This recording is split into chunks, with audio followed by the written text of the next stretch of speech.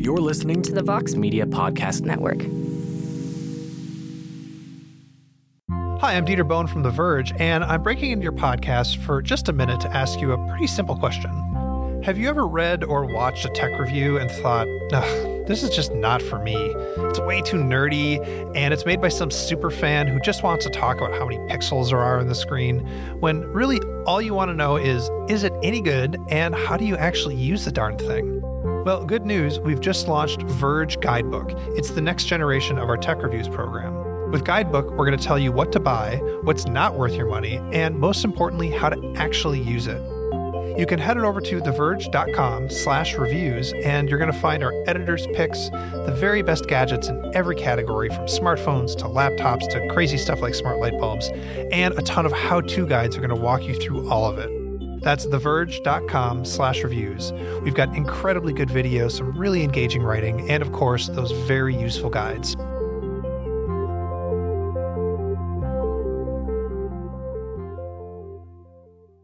Hey y'all, it's the Limited Upside Podcast, back from vacation. I'm Mike Prada, and today we are starting the first of our 30-team NBA preview series, where we're talking to the folks that know these teams the best, the folks from our team sites at SB Nation, other contributors from around the SB Nation network that follow these teams closely. And we're going to get into this first episode. We're just going worst to first, so that's the Brooklyn Nets go up first. This episode, we've got Christian Winfield, SBNation.com staff writer.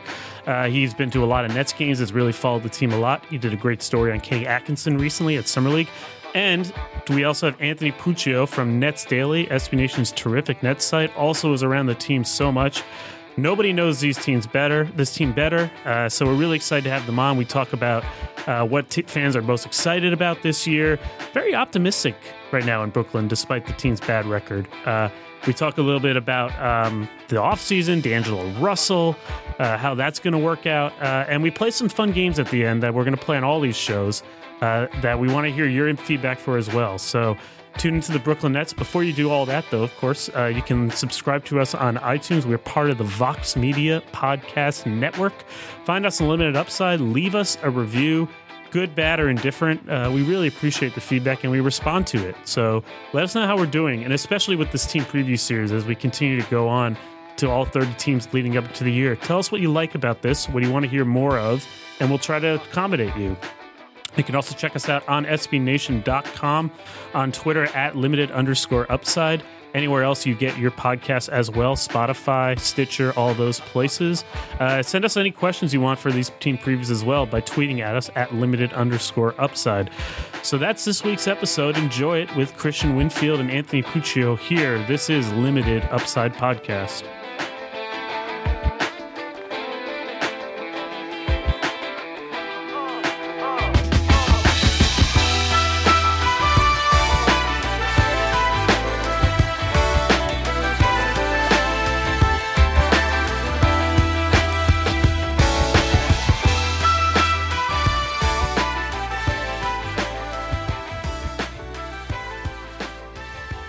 Welcome back to the Limited Upside Podcast. We're back from a one-week break. I'm Mike Prada, and we are starting up with the critically acclaimed, I guess, from last year, 30-team previews with our members of the SB Nation community, our team sites that you love near and dear. We're going to go generally from worst to first, with some exceptions. Worst to first, by the way, of last year. So we're starting with the same team we started with last year. Or no, actually not. They were third last year. The Brooklyn Nets. So on the show today, we got Christian Winfield from SBNation.com, who is a Knicks fan, but is sort of slowly turning to what I think Knicks fans would call the dark side and covering the Nets more. They're winning my heart over a little bit. They definitely are. And we also have Anthony Puccio. He's a reporter for NetsDaily.com, our terrific Nets site. He's there at every game. Very terrific. I could not think of two better people to talk about a team that is not covered a ton nationally, but it's kind of doing some interesting things. Yes, sir. I mean, with Sean Marks and Kenny Atkinson in charge now, it seems like everybody's excited to see what they're about to do. They added some interesting pieces, and 20-62 may be, it wasn't great, obviously. Celtics got the number one pick, but they're making moves in the right direction. It's better than what was last year, so it'll be an interesting year. I find it funny how optimistic it seems the fan base is. And some of that to me feels a little bit like the benefit of low expectations. There's no like real pressure to be any good. It's sort of the part where you're the one team that you're trying to procure future assets from other teams. But I'm curious to ask Anthony first and also Christian, like if you had to describe the mood of the Nets fan base right now in a word, what would that word be? Mike, I think you hit it perfectly. The fans are optimistic right now, and I think it has something to do with the low expectations, as you mentioned, because, the first 3-4 years in Brooklyn, it was kind of like the hype was in Brooklyn, everything, black and white colors, Jay-Z was the team. Like, they had a good team going in, Darren Williams, Joe Johnson, Brooklyn's backcourt. And, they fell short of expectations. Now, they do this revamp. They bring in Kenny Atkinson and Sean Marks, two guys that kind of seem to know what they're doing. They're new at this, but, they have a structured system. They have a plan in place. And I think that alone, with the low expectations, does kind of bring excitement to fans. It's different, but it's a good thing for Nets fans right now. It's the complete opposite of what they were, right? So you have the Nets that moved to Brooklyn that went with these big sort of plans, with these huge moves that didn't really fit with any cohesive plan. And now, obviously, that blew up in their face. And now, like, they're so plan-oriented that it doesn't even really matter what they do in the court. It's like they're not the same Nets anymore. Right. And so I think I find this a lot with fan bases. It's like when they do the exact opposite of what didn't work, like fans immediately embrace that. They're understanding, yeah. It's the same sort of thing. Like, this is a comparison that Ben will probably get mad at me for. But it's like when Sixers fans are so embracing the trust the process. It was just so different than the 10, 15 years before them when they were aimless and not really embracing a rebuild. It's reflected a lot more better by the fan base when it's just the opposite of what you did. So yeah, I think just piggybacking off what you said, the word I would use is patient. Like they understand that this isn't something that's going to change overnight. They understand that we tried to make these big trades, these splashy trades when they first got to Brooklyn. They tried to go get Paul Pierce and Kevin Garnett, and that blew up in their face. And it cost them, I guess, what was the future then, which is right now. And now they understand, hey, we look at Sixers fans, we see how they built that from nothing to something and trying to do something similar. So Nets fans are patient. They understand. They're still going to games cheering for opposing teams' players, but they're patient. They know at some point, especially given what they saw out of Kenny and Sean this year, they're patiently optimistic, I guess, is the way to... That's two words, Christian. I know. It's funny with you say patience because you don't hear that much in the New York market. There's no patience for any of the four major sports leagues. So, the fact that they're rebuilding, they're being patient, it's just, it's rather unorthodox. And the fact that people are on board with it, it's actually very intriguing. Yeah, I think that's just like, there's Brooklyn and there's New York. It's two different things. Brooklyn is a little bit away from the hustle and bustle that is the city, but still got that little edge to you. That's a good point to make. That's why we're here. They also, in some degree, had no choice. Let's be real about that, too. They send away all those draft picks. You can't possibly get good. And really, you have to be patient and wait out that disastrous trade. Yeah. All right, let's turn our attention to this year. They go 20-62. They start fairly decently. Like, they play pretty well, relatively speaking, early in the year. Jeremy Lin gets hurt. Mm-hmm. They really fall apart in the middle of the year. And then there was a little bit of optimism as the year closed. So that's the backdrop for how things ended. Although I still got to say, like, why did they rest their players in that last game? It kind of messed up the playoff picture.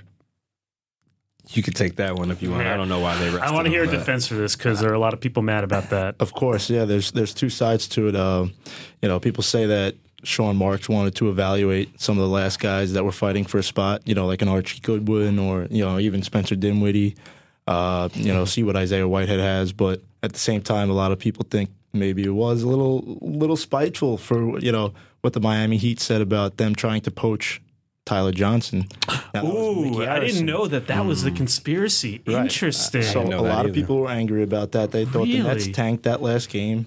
Maybe a little spite, a little pettiness, but Ooh, I like that now. Now I was all against this when it happened. I thought it was like terrible for competition, and I really didn't. I much rather would have seen the Heat in the playoffs than the Bulls. But now there's some spice to this. I didn't realize that it had something to do with Tyler Johnson. It's a rivalry alert right now. Nets Heat. I'm in for that one. Yeah. I'm telling you, man, this restricted free agent stuff is driving people crazy. I know for a fact that the Wizards were annoyed about the Otto Porter offer sheet. Well, they took as much time as they possibly could. And they basically like spited them back. Yeah. So I know that that's something that's going on. So let's talk about the summer, right? So They make a lot of changes. The big move they make happens right before the draft. They trade Brook Lopez, their kind of franchise sort of touch point player. Some of the team's leading franchise scorer, which I did not realize until there this aren't year. many players that play there for 9 years. I guess that'll do it. So they trade him in the number 27 pick to get D'Angelo Russell with the cost of taking on Timo Mozgov's contract, which the Nets are certainly open to doing because nobody's taking their money really anyway at this point. And so they're fine with taking on the salary, and they get an asset for it. And D'Angelo Russell, we used to call this bring out your dead on Wizards fandom when we used to do this in 2011. That was kind of the strategy all along. They also get DeMarre Carroll, and they get a first-round pick and a second-round pick with him. Right. They recently made a trade to get the guy, one of those restricted free agents that we talked about before, Alan Crabb, who they almost signed. They now get him for the price of Andrew Nicholson. I thought that was amazing. That was beautiful in my eyes because they were going to give him that money anyway, and then they got saddled with Andrew Nicholson's contract, which I thought was awful. So they essentially shedded a contract to get a guy that they wanted. And you take away a year. Yeah. You take 1 year off that 4-year deal. So Yeah. Of course, there was a winner's curse, I guess, with Alan Crabb, where you end up with Alan Crabb in the end in that big deal. But it's less of a winner's curse, and he'll play a little bit better there. So they make that move. They draft Jared Allen out of Texas. They do a few other things. There's still possibly a move left, but the big move, of course, they make is Russell. And Christian, you were at Russell's introductory press conference. Obviously, I guess you both were there. Yeah. So obviously he falls out of favor in LA. He is not going to be a part of the Lonzo Ball kind of combination. Magic Johnson kind of kicks him some dirt on the way out by saying I needed a leader and implying that Russell was not. The Nets are looking at it, I imagine, as getting, a 21-year-old former number 2 pick. So where's Russell's mindset? I think one thing you mentioned when we covered this was that the Nets feel like they got a lottery pick they never back that they didn't have. I mean, how are they thinking about this? Well, when I spoke to Kenny at Las Vegas Summer League, he said, this is really a good chance for D'Angelo to get a second chance, because obviously the way things ended, the way things really started with him in LA, none of that was really like what you would expect out of a top 3 pick, and nothing. He really didn't live up to what people thought he had, and then the way out when Magic Johnson questioned his leadership, I thought the Nets getting him, I think it's a perfect fit, honestly. You got a guy who's looking for a new start. You got a team in Brooklyn that's budding, that's on the way up. And just putting him next to a guy like Jeremy Lin who can kind of coach him and show him how everything works. I think it's a really good move. Obviously, there's a maturation process that has to happen. But, I think his game is there. We see flashes of what he can do. He's going to have to work on a few things here and there, especially defense. They said that's the first thing that they asked him about. But, I think that if everything comes together with him, he can be someone that they build on for the next 5, maybe 10 years. Who knows? Now, to piggyback off of that, the Nets tried so hard to get a superstar in Brooklyn, face of the franchise. And the way they feel is almost like, he's not there, obviously, and far from it, but at least he is a project. He's 21 years old. He's somebody that they can develop into maybe a star one day. So, I know Kenny Atkinson is enamored by him. I know Sean Marks is enamored by him, and he's happy to be in Brooklyn. You talk about a second chance for somebody that's 21 years old. It sounds crazy, but he didn't exactly have his teammates back in Los Angeles, his coaches back. So he comes to a place like Brooklyn, and he even said, everyone from the custodian up welcomed me in when I came here. So that speaks for the culture that they are trying to build, and just the fact that he has a mentor in Atkinson, a mentor in Sean Marks, and people that just have his back in general, a young team like the Nets, I think that'll be good for him. Yeah, and also I think just in terms of D'Angelo, his personality, he's going to have an impact on the younger kids, because just the way he carries himself, just the way how he dresses, his hair, his glasses, No, that was part of the problem in LA, I think. Yeah, that people saw is that you hear a lot of stuff about him. He's just not very mature. That it goes beyond sort of obviously the Snapchat Nick Young issue. He doesn't really inspire. He's just like you hear he's kind of acts like a teenager in a 21-year-old's body, and which is how many of us didn't act like we were 19 at 21. Yeah, I mean it's an interesting kind of criticism, and I don't have a great handle on where that is. In a sense, it's a lottery ticket for the Nets. They can take on the salary and see. I mean, the question I wonder about is, how good do Nets fans actually think he is? We don't have a really good idea of how good a player he is. I think there are some times where he's shown like flashes of brilliance, but they've been kind of few and far between, and it's been a lot of like, oh, he had a really great shooting night. Like I haven't seen the burst I expected. I haven't seen some of the vision I've expected. Like, was that all LA, or was there something that LA, saw that, and they gave up on him soon? Like, what exactly is the role that Nets fans want him to play? Like, where do we see, like, how likely is it that he becomes the kind of franchise player that the Nets are talking about? Well, against the Nets, he dropped 40 and then 38 in the two games. That always happens. Yeah, so when you play well against a team, that's the Doc Rivers special right there. Exactly. So, fans, they see him at least in person at Barclays Center, and it's like, geez, this guy is unbelievable. He pulled out the ice in my veins against the Nets in LA. Mm-hmm. He pulled that whole thing, and other than the highlights, how can you judge him? Because we're out here on the East Coast, it's hard to really understand how far his game is. A lot of fans are disputing whether he'll play the one or Jeremy Lin will play the one. Yeah, so that's going to be an interesting thing, too, because that was near the end of his Lakers tenure. He got moved a little bit off the ball, and I'm not sure how much he loved it. But the Nets are talking about, we want Jeremy and him to play together. We want multiple playmakers. I mean, if you just look at their roster, they have a lot of guards. Yeah. And yet Russell's obviously going to play. Yeah. So how is that going to work? Well, he said himself, he loves playing off the ball. He kind of enjoys playmaking off the ball, like getting the ball, taking a dribble, making a move, as opposed to bringing the ball up himself and initiating the offense. And he did that a lot. He said he did that a lot with Kobe his first year. We had to play off the ball because Kobe had the ball so damn much. He kind of had no choice there. Yeah, and then he did that a lot his second year, too. He said towards the end. So if him and Jeremy Lin are kind of splitting those duties, and then obviously when Lin is on the bench, he'll be in as the playmaker or what have you. I think it'll work out, and I think just to follow up on your last question, I think the Nets fans are also like enamored by what his potential is. We know what he is right now, which is a prospect. He's a project, but what are they going to mold him into? And I guess that's something that they're looking at as well. What a Nets fan, like, what's a good season for D'Angelo Russell in both your eyes and in fans' eyes? What does he have to do? I don't know. That's a good question. Are you talking like stats wise? Like, what is his box score need to look like? I'm curious what his stats are, but also like what kinds of things do you want to see from him where you say like, okay, this trade really did yield the Nets a player that we can build around for his next contract. I want to see more of the players that he made in college. I want to see that D'Angelo Russell. I want to see a guy who's going to average. He doesn't even have to average a double-double. Maybe give me 15, 5, and 5. And give me, maybe not 5 rebounds. Maybe he won't do that, but give me 15 points, 6 assists. Effort on defense and a couple flashy plays at Barclays every night. That's what they want. The fans want something they can get behind. At least that's in my opinion. I don't know what Pooch says. I think that plus the fact that he needs to step up as a leader. Mm-hmm. Like I said, this team, the average of the age of this team is 25 years old, and he's only 21, but they see him as the face of the future. And if that's the case, then he needs to step up and be a leader. Exactly what Magic Johnson said he wasn't. So. Even answering back to the question before, him playing off the ball isn't the worst thing in the world either, because in the motion offense, the ball handler, you're not getting a lot of pick and rolls. It's more so the ball is moving so much on the perimeter that he'll probably have a better chance to create if he is out on the perimeter. So yeah, I think if he takes a little bit of a leap in terms of his leadership, seeing things not so much even on the court but off the court, how his attitude changes. Somebody on the inside told me they want to see how he reacts when times are tough, when things aren't going their way for a young team. And they will not go their way a lot this year.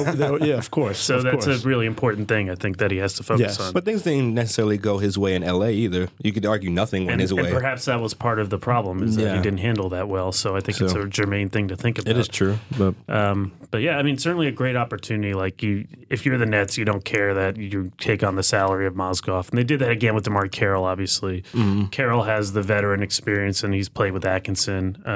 Alan Crabb is another example.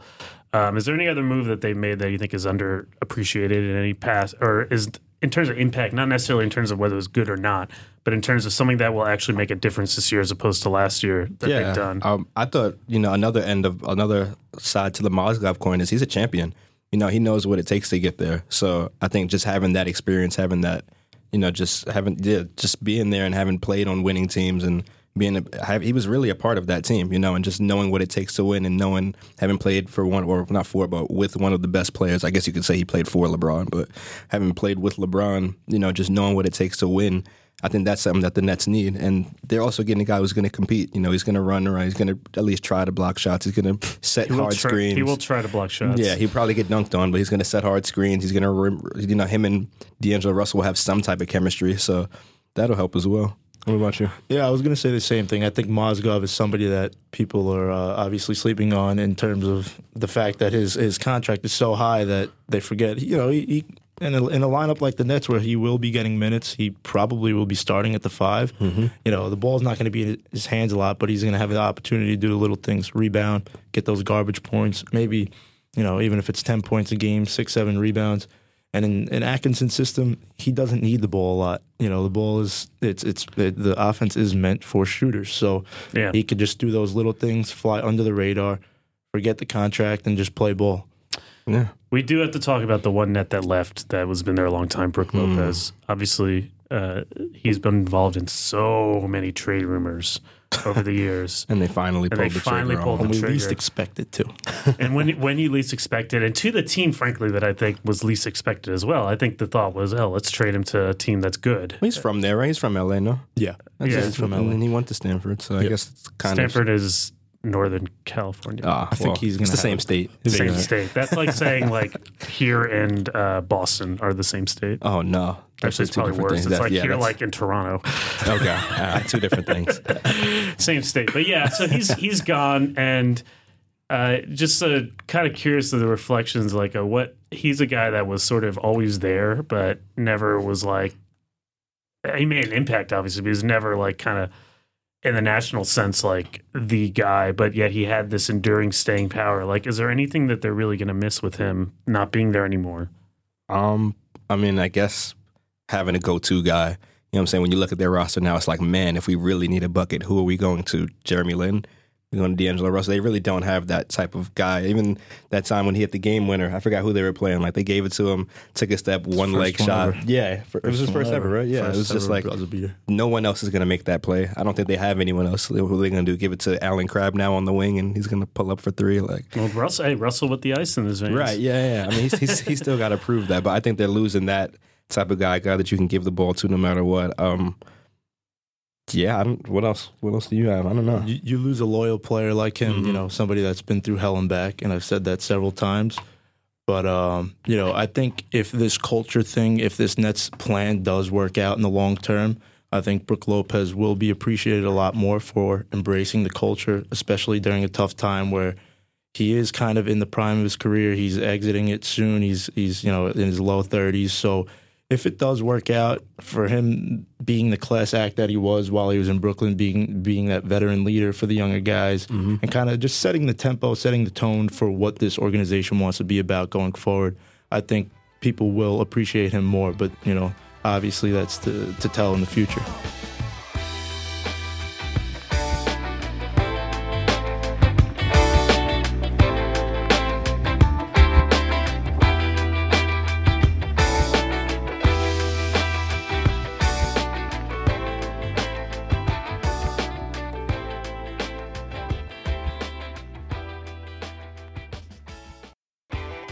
Shaving. It's something that guys have to do unless they want to grow out a beard. It's something that I always dread doing because it's not much fun, and I always seem to cut myself when I'm doing it incorrectly with the store brand razors. They're super expensive, but there is a better solution that I recently tried out that I really enjoyed. The Dollar Shave Club. Here's why you want to get involved with the Dollar Shave Club. You can get a great shave at a great price, conveniently delivered right to your door. You order online, you pick up the razors, and they come right to you. It's a great life hack and a no-brainer choice. You don't have to go to the store to get either a cheap disposable razor or those super expensive ones. You don't need any gimmicky shave tech. And you can get this exclusive razor with the Dr. Carver's Shave Butter. And let me tell you, having used this overseas in Iceland and on my vacation, this stuff feels great on your skin. It just gently glides. It gives such a smooth shave. And I at first didn't really think it was shaving cream. And then I use it, and I don't think I'm ever going back. So the Dr. Carver Shave Butter is a transparent for a more precise shave. It helps prevent ingrown hairs, and it fights razor bumps. Here's how you can join the Dollar Shave Club. For a limited time, new members get their first month of the Executive Razor with a tube of the Dr. Carver Shave Butter for only $5 with free shipping.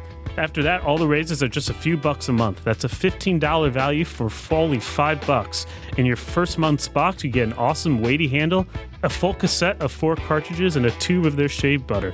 And after the first month, replacement cartridges ship automatically at their regular price. There are no hidden fees and no commitments. Cancel anytime you like. But you can only get this offer at dollarshaveclub.com/upside. That's dollarshaveclub.com/upside.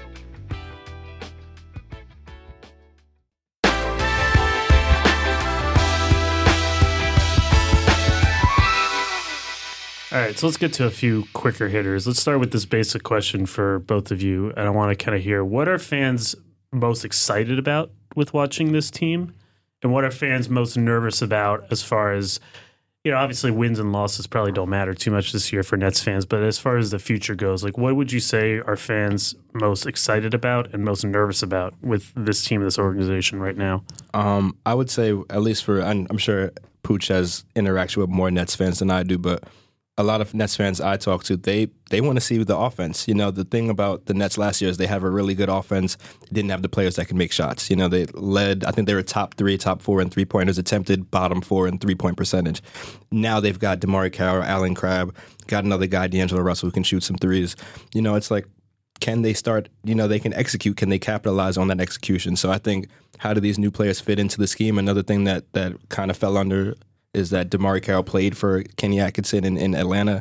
How does that translate? Is he going to have another bounce back year? Can they start him? Can they put him at the 4 potentially? Maybe, who knows? And I guess, what do Caris LeVert and RHJ, Rondae Hollis-Jefferson, turn into? Because those are 2 guys that Kenny said could potentially be pillars for the future, but they haven't really distinguished themselves as such yet. So just those 2 things, I think, at least for me.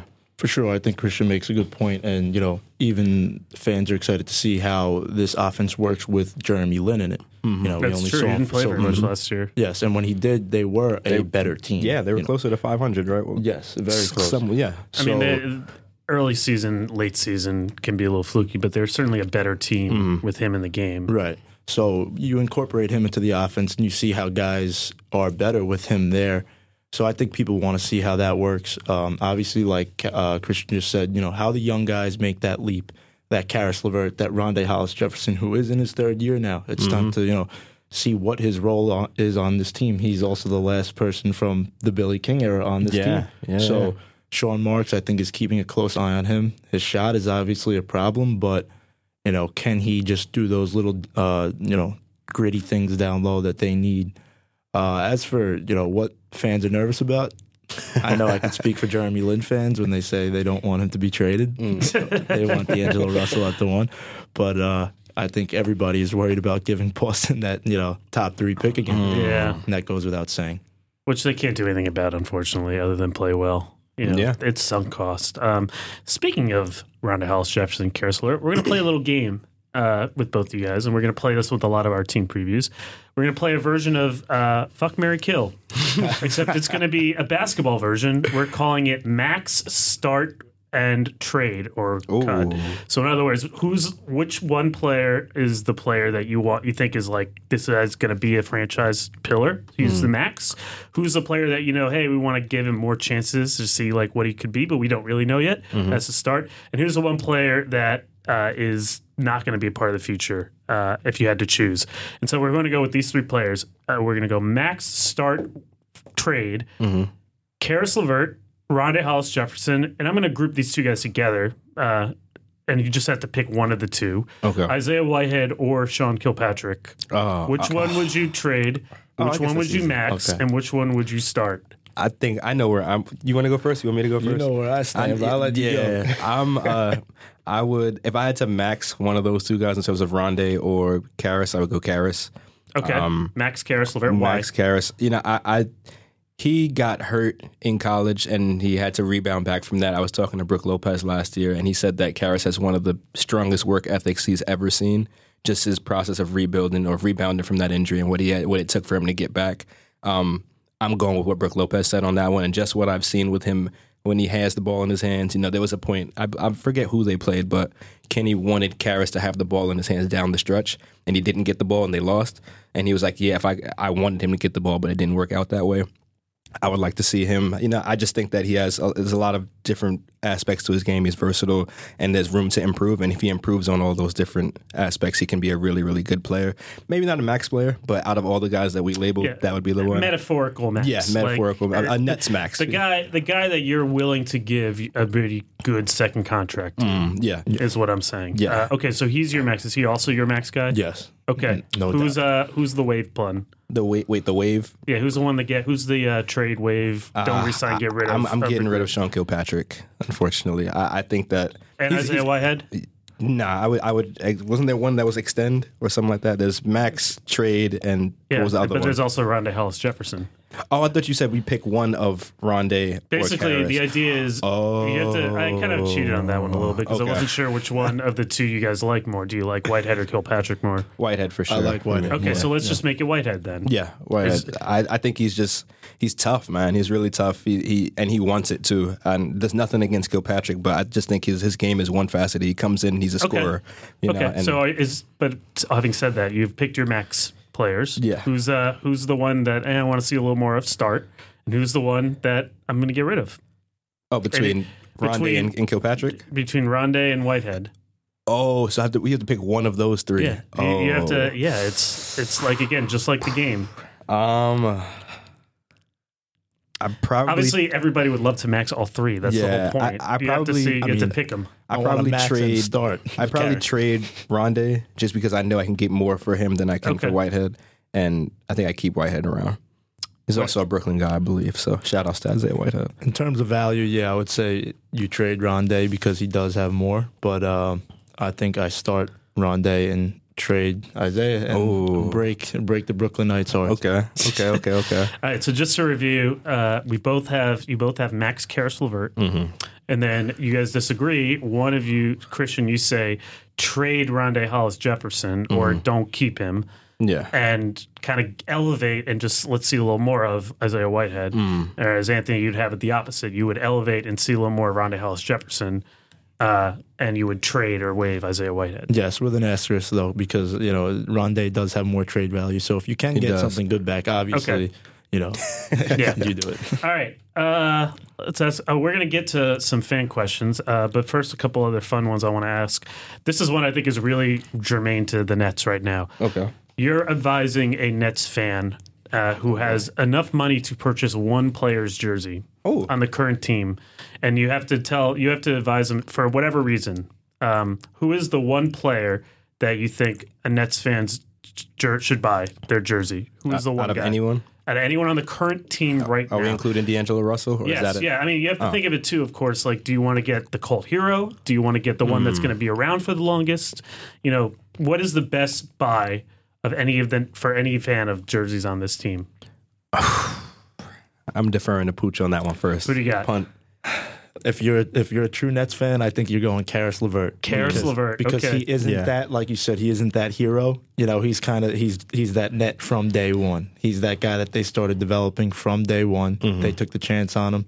The mocks had him a lot higher. They chose him lower, and they obviously see a lot of potential in him. And I think in terms of long term, he's going to be here for a long time. Yeah, I would piggyback that. I would second that, but just in the spirit of having a different opinion, I'll go Jeremy Lin.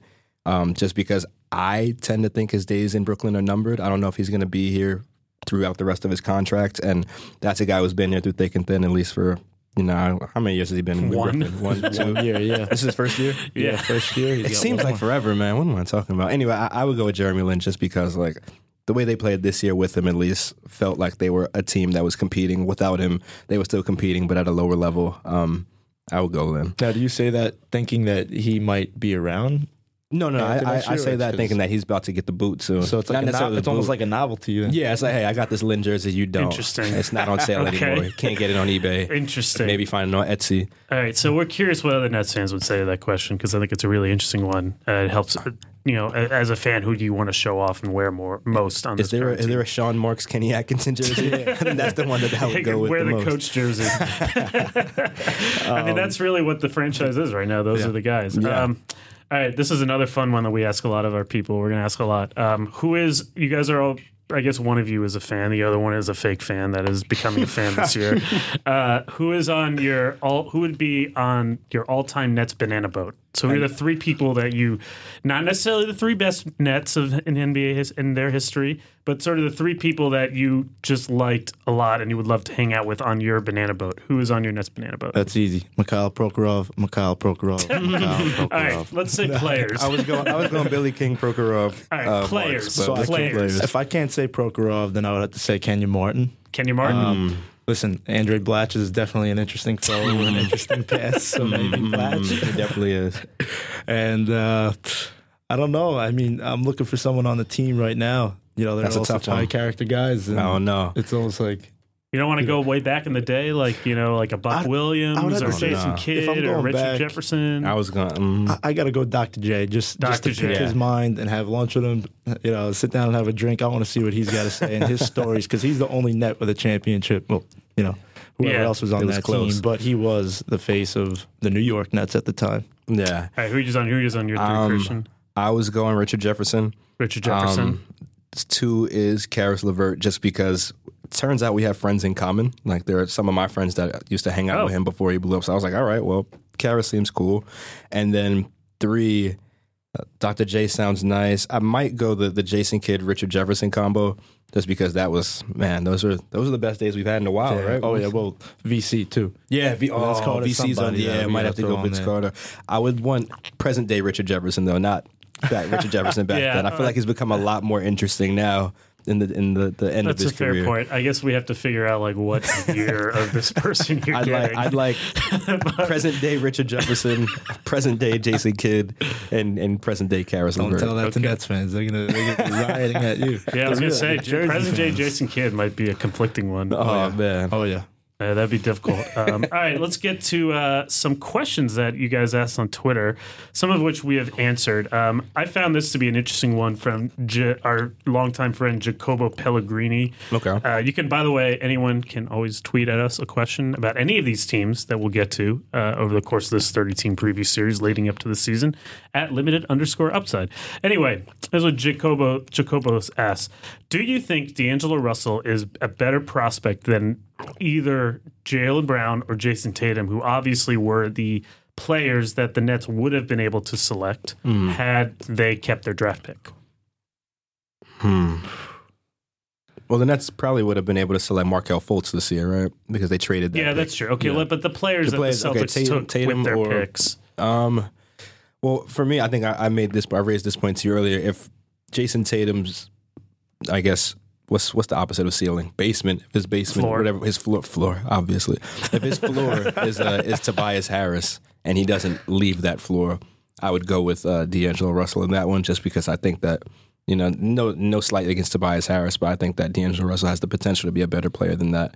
Jaylen Brown, I think, is really, really good, and I think he has the potential to be a lot better. So maybe not, but probably Jason Tatum. If that's it, obviously he's probably going to be better than what his floor is, but we'll see. I'm judging mostly on Summer League, and Jason Tatum looked something special. You know, he did. He looked like the best player in Summer League, and I will say that, you know, with much confidence. But at the same time, short term, I think D'Angelo Russell is somebody that, you know, with the opportunity he has with the Nets, he's going to get a lot of time. He's going to get a lot of touches. He might seem like the better prospect in the next couple of years, but Tatum, you know, I really think, as MJ would say, the sky is the ceiling. The ceiling is the roof. The ceiling is the roof, right. But the sky is the ceiling as well. That's like your own version of the MJ phrase. Yeah. I think I'm going to use that one from now on. The sky is the ceiling. The sky is the ceiling. That's pretty good. Brooklyn way. All right. The floor is the basement.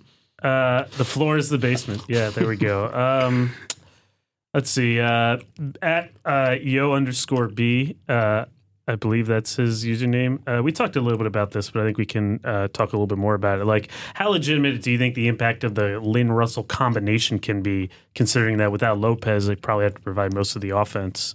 I think this offense is so guard-heavy that, you know, you do lose a big piece in Lopez, and Christian said it before, you know, who's that scoring option that you go to, your number one option, but at the same time, since it's so motion-heavy, pace and space, spread the floor, I think that Jeremy Lin and D'Angelo Russell will have actually more of an opportunity to thrive than Brook did, and then like the other big men do. So I think them two just being on the floor together, they're going to make one another so much better. I think it's actually a really interesting combo if you think of Jeremy Lin and Kemba Walker back in Charlotte. That's true. They did play a lot together. Yes. They didn't start, obviously, but they did play. They finished a lot of games. In the playoffs, they played very well together. They did get more time. Kenny Atkinson used, and he said he didn't like to do it, but he used C.J. McCollum and Damian Lillard. So maybe like a poor man's version of that. So I think just them two playing together, they'll make one another better, and they'll make everybody else on the floor better. It's just a matter of whether the other guys hit the shots. Yeah, and I think also without Lopez, they are losing a go-to guy, but they're also losing a guy who touches the ball and holds on to it. Mozgov isn't a guy that needs the ball to be effective, whereas you can argue Brook Lopez on offense, his effectiveness comes when he touches the ball, unless he's setting the screen and rolling. But I think he did a little better this year, extending his range as well. For sure. But he slows up that 24-second clock. He definitely does. He does, The ball just kind of stops. They said the same thing about Carmelo, and I don't want to make that type of comparison, but in terms of guys who touch the ball and they have adhesive glue on their hands, then it's like it's like that a little bit. And I don't know who that comparison is less flattering to. Oh man, I don't know who's supposed to be offended by that. Okay, we've gotten a couple questions about the bigger picture here that I think I want to hit. One came from @EpiBen, who's Ben Epstein, who slacked me this question. Also from TM Warning, a longtime listener. Also from GNYR. A lot of talk about Marks and Atkinson. And they all asked the same question? It's similar. I'm going to group them together. Okay. So I think the big question here is in a few years, and Ben, the way Ben put it, in 5 years, where is this team? How do you judge how well Marks and Atkinson have actually done to this point, and what is the future? How much brighter is it actually than it was before those guys took over? Here's the comparison I make, or that I like to think of. In 5 years, the Nets will be something like what the Grizzlies are.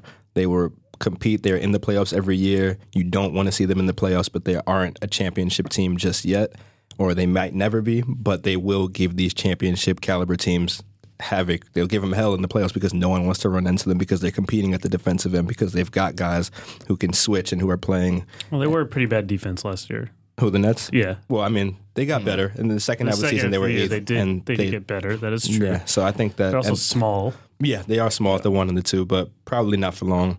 I think they'll be, in 5 years, they'll be something like the East Memphis. Okay. You think about Kenny Atkinson and how he could be successful. His job when he came in here was to develop guys.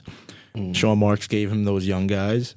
Now it's time to see in 3 to 5 years if they don't give up on any of those young assets, which I'm sure 1 or 2 will be, a chip somewhere. I think for Kenny Atkinson, it's about how he develops these guys, and that's really what people are going to be looking at. Can he get the most out of these guys? Can he get them to work hard and buy into the culture and the system?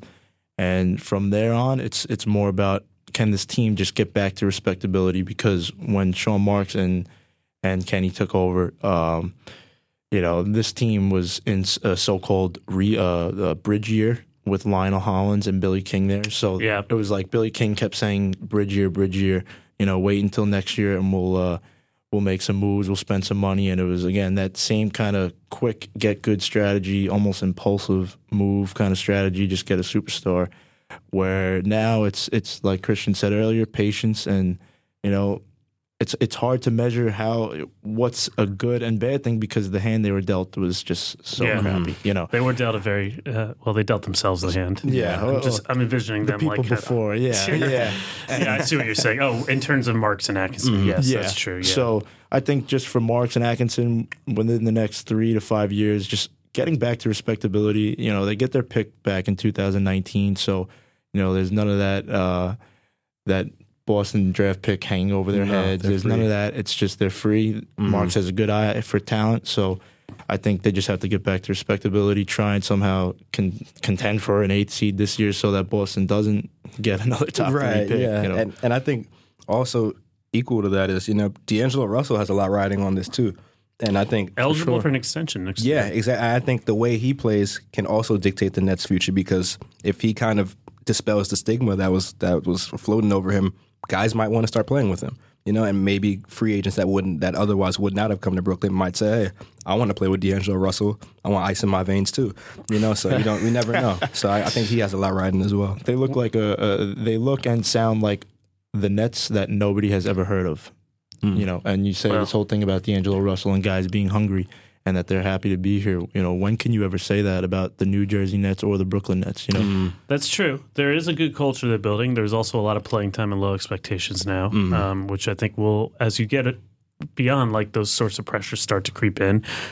In your mind, this is a lot of time to project. Starting lineup in 2020. Who do you think? 2020. Yeah, because so we're basically saying so this year, obviously they don't get their draft pick again. So this is kind of like another year where they just kind of have to throw pieces at what they can get, try to play a volume game. Like a lot of guys, Whitehead, LeVert, RHJ, Jared Allen.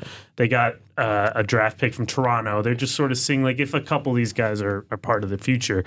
2019 is the first year they obviously have their pick, so it probably behooves them to be bad in 2018, 2019. And then I think 2019, 2020 would be the year you'd start to want to see more progress. So what in some terms, like what is the starting lineup you think you would want to see in 2020?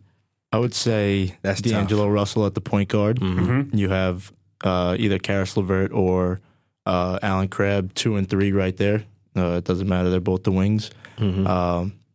I think you see Zion Williamson. Tank for Zion is what Nets Daily is spreading around. Let's do that. You heard it here first. Let's get that. And, I would love that. It's too bad because the 2018 draft is loaded and the Nets are going to miss out on it. And of course, Jared Allen at the 5. I think by then he'll be his ready to go. His wingspan is ridiculous, man. We haven't had a chance to see him either. He had a hip, right? He had a hip injury or something like that. In summer league. He's going to be a shot blocker for sure. And then we don't know what he can. At least I don't know what he can do on offense. So we'll see. What do you think about that starting lineup? Is that something you'd be cool with? I would want a league two. I don't know who. I don't think it would be Allen Crabbe or Karis LeVert at the 2. I would like to see someone with a name, but like a veteran player, a veteran like guy. An established player in free agency. Yeah, like. If I had to pick, like maybe you put Karis at the 2, if we had Otto Porter at the 3, that would be amazing. Right. That one's not happening. But no, I think I know what you're getting. Yeah. Basically, wait like a year, what's that? Wait a year like they did with Allen Crabbe. But like kind of the non-washed version of DeMarre Carroll. Yeah. Sorry, DeMarre Carroll. So like Kawhi. Let's get Kawhi in here. Let's get Kawhi in Brooklyn. Like a good veteran 3. Someone that is kind of in his prime. I don't know the name, but someone that you could realistically sign in free agency. Now, I don't know exactly what the cap situation is. I think they're probably capped out now a little. They have $5.5 million this upcoming off season, and that's not include. Well, this is right now after Jeremy Lin. Next year, he makes his decision, and a couple other guys are off the books. But by 2020, they should have enough money to sign a max guy. Well, they also have, of course, Russell's upcoming deal and Hollis Jefferson and these guys. But then Mozgov will come off the books and Lynn will come off the books. So I guess all that stuff. Right. So, but I think I agree. They need like a good veteran that they can sign, and that'll be an interesting challenge because to build a culture, you need guys that can kind of help transmit the way. Yeah, I thought JJ Redick would have been a good get if they got him, but for that money, maybe he'll come next year. They have a house in Brooklyn. Yeah, he does. Yeah, his wife wants to be there. Didn't he say that? His wife wanted to go to Brooklyn, but he didn't. Yeah, and I think that was like sort of family only plays 10% into the free agency decision I made. Yeah, I was like, all right, well. But that is the kind of player that I think would help them in a few years, and that would kind of give them some sort of, especially if you look at it, they don't have, unless Russell really blows up, they don't have that kind of guy or LeVert. One of those. They don't have someone to sort of shoulder a scoring burden. But if they can find a bridge player that can put up some points and, help them out a little bit there and kind of fade a little bit more into the background as these guys get better, as their 2019 pick becomes hopefully the franchise player, then we go from there. But it's funny, optimistic times in Brooklyn right now. I almost felt like if Kenny Atkinson morphed into a basketball player in NBA player, it would be JJ Redick. Why is that? Just because he's a hardworking player, he could shoot. He's a guard. He's a veteran leader. He is like what Kenny would want on the court. He's a competitor. Yeah, and that's what he is. Yeah, I mean, people would say Jeremy Lin too with his work ethic and all that and his leadership, but I think JJ Redick, just the fact that he could shoot the lights out of the 3-point ball and he's just such a hard worker. He would lead these guys, like you said. He was almost like a perfect fit for what these guys wanted. Yeah, definitely need that bridge guy. Whenever I hear bridge now, I think Ramon Sessions, which just That's another topic for another day. Talking right there. Yeah. Is there anything else that we haven't talked about that you think is important for the season that maybe is not being discussed a lot in either local Nets circles or obviously I would say nationally, but I'm not sure how much about the Nets is necessarily being discussed on a national level right now. Is there anything else that is going to be important key to their future that is not being discussed? I don't know. I think just talking to fans, I'm like, ignore the win-loss column. Look at what you see on the court. Look at the execution. Look at the game plan. You can see some shots aren't falling, but the quality of the looks are there. And now it's just a waiting game so we can get the quality of the players to make those good quality looks. I find it interesting also, and this is kind of off topic, but relating to the Nets, you're seeing a lot of fans come out of the woodworks and, especially at their, the league's worst record at 20-62. It's kind of odd to hear that, Now's a good time to get on the ground floor. You can say you are an authentic Nets fan if they get good. I mean, I understand that emotion. I saw that a lot. Even though the larger number sort of decreased once the Wizards, well, I guess they've always been bad, but when they were really bad a few years ago, I think you had more people that were trying to jump in on the ground floor. Right. And I was making a point on Twitter the other day is that, folks in New York, older folks that grew up in New York, they kind of only had the Knicks to choose from. Now you have these young kids, millennials, that are growing up and they have an option. And the Nets, they're trendy. They have the black and white colors. They have a young team. You got a young face in D'Angelo Russell. Right. The ultimate millennial player. Yeah, exactly what it is. They love that, and that's so Brooklyn. That ice in my veins stuff. That's Brooklyn street ball right there. People like that. So I think, and he's from the area, right? Isn't he from northern New Jersey, something like that? Is yeah, he's from Jersey for sure. So I think that has something. It's not exactly the area right now. Well, I mean, the Nets were from Jersey originally, so we'll take I'm that. going to Wikipedia this because I should know this. I think he played. No, he was born in Louisville, Kentucky. Where did he play high school ball? In Florida. What? Who was playing in Jersey? Why did I think he played? Maybe Kyrie. You're thinking? Are you thinking that Kyrie's going? I'm thinking Kyrie. Kyrie ain't going to Brooklyn. He ain't going to Brooklyn. He's coming to New York though. Let's redact that. I never said that. Never mind. Yeah. All right. So I know you said don't care about wins or losses, but I'm going to put you on the spot. Let's get a win-loss and prediction and finish in the East prediction from y'all because I want to keep track of these and see how we do. I'm comfortable going 31-51. Okay, that would be quite good. So what place in the East would that be? Probably. Where did the Knicks finish this year? 11th, 10th, 10th. That would 12th. Probably be somewhere in that area, somewhere in the 12 to 10 range. So they're not going to be the worst team in the East. No, I don't believe so. But okay. No, God knows. I think healthy Jeremy Lin. There's a lot of factors. You trade Brook Lopez, one guy, and you get 4 starters in return. I don't want to get ahead of myself, but maybe 34 to 36 wins maximum. Okay. Oh wow! Obviously that's a big leap, 16 games. But like I said, healthy Jeremy Lin, a few more talented players on the roster. I think anything is possible, like KG would say. Yeah, a couple people asked us, is it crazy to think the Nets can compete for the 8th seed? I think it's a little nuts. Yeah, I think so too. They don't have the depth to. Yeah, but at the same time, the bottom of the East is kind of open. So yeah, but you would take Philly or you would take Charlotte or Detroit even. I think there's going to be someone that rises up. I mean, I think I'm not as optimistic as y'all. I think it's going to be another year of sub 25 wins and 14th or 15th in the East. Are you being petty about this Otto Porter offer too? Yeah. That's right. You can accuse me of that. Yeah, I don't know. They lost their best player. We forget. From last year, forget that. Yeah, Brook Lopez was their best player. People underestimate what they are losing in Brook, right? And now the future is much better, and they are in a position where they can show growth despite not winning many games. But I don't think that's going to reflect on the win-loss record. Yeah, no, that's why I said to ignore that whole thing. Just throw the win-loss out, throw the standings out, and just look at what you see on the floor. All right, well. Christian Winfield, Anthony Puccio, thank you so much for joining the first of 30 team previews. Where can they find you? You can find him on Twitter at @apooch. Is there an underscore in there too? Guys, no underscore @apooch. We have everything SoundCloud. We have a Snapchat. We have Periscope. We have Instagram. So anything Nets Daily, you can find us. What's something you guys are doing this summer that you want people to know more about?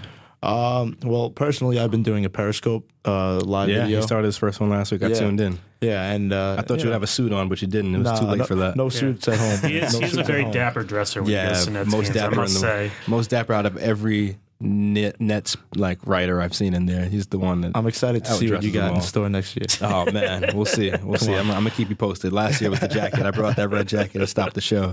So this time, but no, you guys can find me on Twitter at Chris Splash, KrisPlashed. If you don't know where to find me, that's how you found me. Okay, so that's obviously the first. Ben will be back for the next one. He had a last-minute trip that he had to take. We miss you, Ben. Not really. Ben didn't want to talk Nets. Yeah, I think that's really what it was. Even though it's a team that he lives like within walking distance of.